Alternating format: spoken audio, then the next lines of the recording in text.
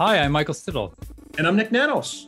Hey, Nick, we're back after our Labor Day weekend break. What did you get up to?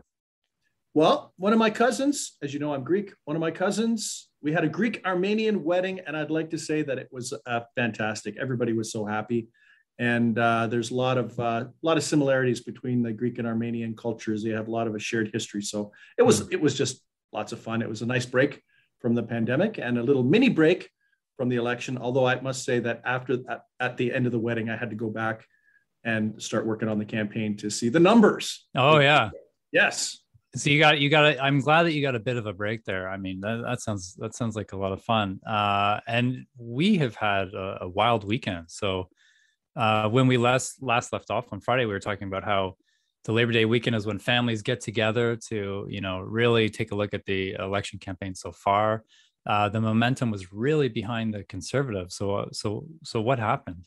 Well, Michael, when we last did our podcast, the Conservatives were up a full 5 percentage points, which was outside of the margin of error. They had a number of good days, and then we had the TVA debate on late last week. And what we saw coming out of the TVA debate were 3 days where the Conservatives started to cycle down, especially in the province of Quebec. And we also know that that's coincidental with, why don't we just call it the controversy related to assault, the ban on assault rifles, and the Conservatives needing to, or what do we say, voluntarily adjusting, amending, put a little asterisk on their platform to align with where Erin O'Toole stood. So it's one of those things where I bet your bottom dollar that for the Conservative strategists, they have their internal tracking. They see our internal tracking and other polling firms, and they realize that their numbers are starting to trend down coincidentally with this issue coming up. So they probably wanted to put a spike into that as soon as possible by doing a little modification to their platform. Doesn't happen very often.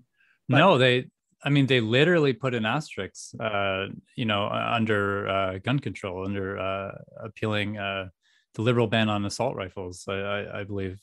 And Nick, where are we in terms of the nightly tracking? The latest nightly tracking has the Conservatives at 32.6, the Liberals at 31.6, so a statistical tie, factoring the margin of error between the Conservatives and the Liberals. NDP 21.1, Bloc 5.0, Green Party 4.4, and the People's Party at 4.3 nationally. 4.3. So that, we're on the eve of the official French language debate, where we'll see Green Party leader Annamie Paul join them for the first time. 4% was the cutoff to get onto the debate. So interesting that if it had been a bit earlier, Bernier would have been on the stage tonight. Yeah, I guess, is that going to be kind of like the Star Trek Mirror Mirror episode, like the alternative universe where Bernier is in the debate? Yeah, and he's got a goatee, I guess. Yeah, who knows what I was going to say? And I'd like to say, when I use that analogy, that's no judgment on any federal political leader, but just the alternative universe. But I think that a number of the other pollsters currently have the People's Party at over 4%. But the fact of the matter is the way the Debates Commission set the rules, it's not the support today that counts for them, it's the support a few weeks back. And but this will be fodder for Bernier and for People's Party supporters. They'll talk about how probably they're being unfairly treated and how they should have been in the debate. And the fact of the matter is, based on what's happening right now with this dead heat, with the protests and the dead heat between the Conservatives and the Liberals, Bernier in the debate could have been a significant factor shaping the outcome of the election. Now we'll get more into the two debates this week later in this episode, but I also want to touch on what happened to Liberal leader Justin Trudeau this weekend. He was in a campaign stop in London, Ontario, and some protesters threw gravel at him. It was, a pretty shocking incident we don't really see in Canadian politics. Has that had any impact, do you think, these protesters, on the Liberal campaign? Well, I think it's had an impact on the Liberal campaign and the Liberal messaging for sure. These folks are basically on a mission to defeat Justin Trudeau and to disrupt his campaign. And at least in terms of disrupting the campaign, they're doing a pretty good job, because he's talking about them. Actually, the other party leaders are talking about the protesters too. So they basically they're punching above their weight. And, it cuts both ways. For Trudeau, it gives him a platform to point at what I'll call, for many Canadians, completely unacceptable behavior. I think Canadians are good with protests, but as soon as it becomes anything that's close to violence, that's where the line is drawn for many Canadians. So I don't think Canadians had any problem with those individuals coming out and protesting any political party leader, including Justin Trudeau. But as soon as you start throwing gravel or whatever, you cross that line. But it's been a distraction for Trudeau. He's not been able to get his message out. And these folks are punching above their weight. These people that are, what I'll say, vaccine hesitant or not vaccine supportive, and want to have their freedom of choice. Now, how is Liberal leader Justin Trudeau in the preferred PM numbers and the other federal party leaders? Well, Trudeau still has a numeric advantage. We have him at 29.9 among Canadians who would prefer him as prime minister, followed by Erin O'Toole closely on his heels at 26.3, Singh at 21.1, Bernier 4.8, Blanchette 2.9, Annamie Paul, the Green Party leader, at 1.9, and about 13% are undecided as to who they would prefer as prime minister. So you mentioned earlier in this episode, Nick, that the TVA debate, managed to move the needle a bit in terms of support numbers. Tonight, we have the official French language debate where Annamie Paul joins the federal party leaders. Let's just talk a little bit about what the leaders have to do to shift momentum in their own favor on this campaign. Why don't we start with Trudeau? So for Justin Trudeau, the good thing about this particular debate, he doesn't have to worry about being interrupted by the folks that have been protesting. So he gets to get his message out. I would expect that he's probably going to clearly have his sights set on Erin O'Toole, because Erin O'Toole's brand has improved over the course of the campaign. So he'll be attacking Erin O'Toole. I would expect that he'll talk about the ban on assault weapons and how the Conservatives have been clarifying their position on that. Probably questioning whether there's anything else that he'd like to clarify his position on, because my view is that you could probably do that once. You can't do that more than once in a campaign, because then that's potentially a pattern of behavior. So expect Trudeau to focus on O'Toole and also to focus on Blanchette, the leader of the Bloc Québécois, because in Quebec, which is a critical battleground for the Liberals, it's between the Liberals and the Bloc. And I would expect him to be nice towards Jagmeet Singh, because, those NDP supporters, he's going to need Trudeau, if he wants to have a chance to win any type of majority government or strong government, he's going to need some New Democrats to swing into the red column. So I don't think he's going to be attacking Jagmeet Singh. He'll probably be reasonably positive and cordial, but just point out some differences and to say, we need to be, people need to be united if they want to defeat the Conservatives. Let's go to NDP leader Jagmeet Singh next. Actually, his party's been sticking around or hovering around maybe roughly 20%. Would you say? How would he sort of get some momentum on his side in this debate? Well, I think for Singh, he's got his primary targets are both O'Toole and Trudeau. O'Toole from an ideological perspective. So I think for Singh, he's going to target O'Toole to compare and contrast Singh's vision for Canada compared to O'Toole's vision for Canada.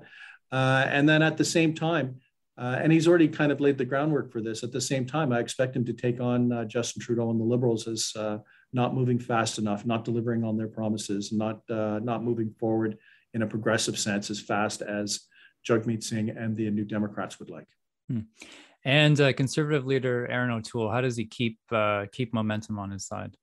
Well, for Erin O'Toole, he's got to look prime ministerial, like a government in waiting, the leader of a party that is a government in waiting. He has to have a steady performance, and I think that's quite possible. His performance has been excellent throughout the course of the campaign in general. He's exceeded expectations. I think he'll have to be prepared for the attack on the ban on assault rifles.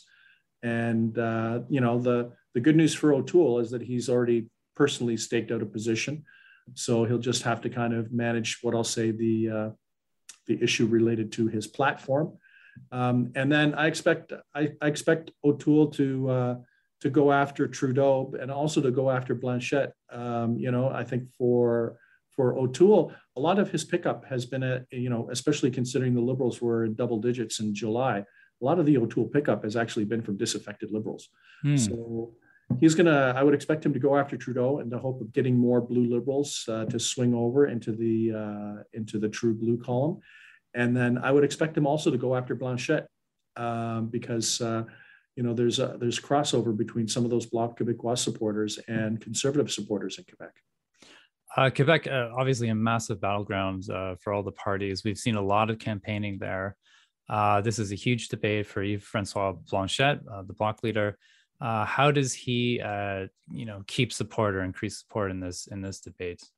Well, I think for Blanchet, his first target is going to be Trudeau because Quebec remains a race between the Liberals and the Bloc Québécois. And then his second target is probably going to be O'Toole because, right now, Bernier is not a big factor in Quebec. Annamie Paul and the Greens are not a big factor. Jagmeet Singh today at least is not a factor in Quebec. He'd need to have a really good showing in the debate, especially the French debate, to kind of mobilize things. But currently he's not a big factor. So I would expect Blanchet to firmly focus on Trudeau to try to get some of those Liberal Bloc switchers, because there is such a thing as Liberal Bloc switchers in Quebec, to park back into the Bloc column. And then to focus on O'Toole, because in some of those fringes of where the cluster of Conservative ridings are Bloc ridings, and to try to kind of nibble away at the, what I'll say, the Conservative base, geographic base in the province of Quebec. Finally, Nick, we've got Green Party leader Annamie Paul, her first appearance in the debates. Is she a presence in Quebec, and what does she have to do to get more notice?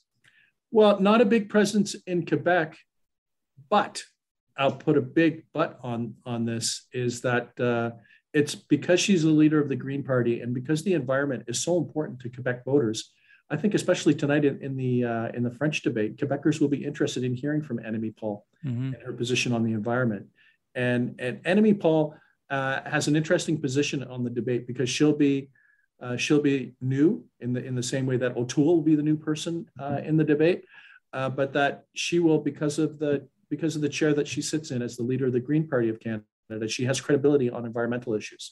So watch for who she might critique or even attack in terms of their environmental policy, because she will have credibility and she is very well spoken on the issue. Now, you said many times, Nick, on this show, the environment is always near the top of the list for issues of concern to Canadians. The economy also, bounces up and down. It gets, and I know you've been keeping a careful eye on consumer confidence and economic recovery, affordability. That is one of the topics in both the French language debate and the English language debate. What can we expect from the leaders on that, and how are the consumer confidence numbers now? Well, we track for Bloomberg News consumer confidence every week, and in numbers that were just released earlier this week, you can see when you look at the trend line that consumer confidence is on the decline. And actually, when we ask Canadians whether they think the economy is going to get stronger or weaker in the next 6 months, a significant proportion have said that it's going to go down it's down about 8 percentage points or thereabouts when it comes to the future strength. So not positive news on that front. And remember, Michael, we talked about the GDP coming out and it's shrinking according to StatsCan last week. So I expect the economy to be near the top of the list. I also expect the pandemic and vaccinations. Expect a bit of chatter on banning of assault rifles. The environment will also be critical because we know Canadians are concerned about that. And perhaps we'll also see a little bit of I don't even know if skirmish is the right word, but there will be an interchange or some exchange related to the protests. I can't see us having a debate or Canadians having a debate without someone saying something about the protests and the protesters that have been dogging Justin Trudeau and the Liberals. Well, Nick, it's going to be an interesting couple nights. Once again, if you want to know, more about how to watch the official debates Wednesday night and Thursday night, you can check it out at ctvnews.ca. Nick, thanks as always. And where can we find you? Find me on Twitter at Nick, N-I-K Nanos, or you can go to www.nanos.co. And I'm also on Twitter at Michael Siddle. Nick and everybody watching, thank you.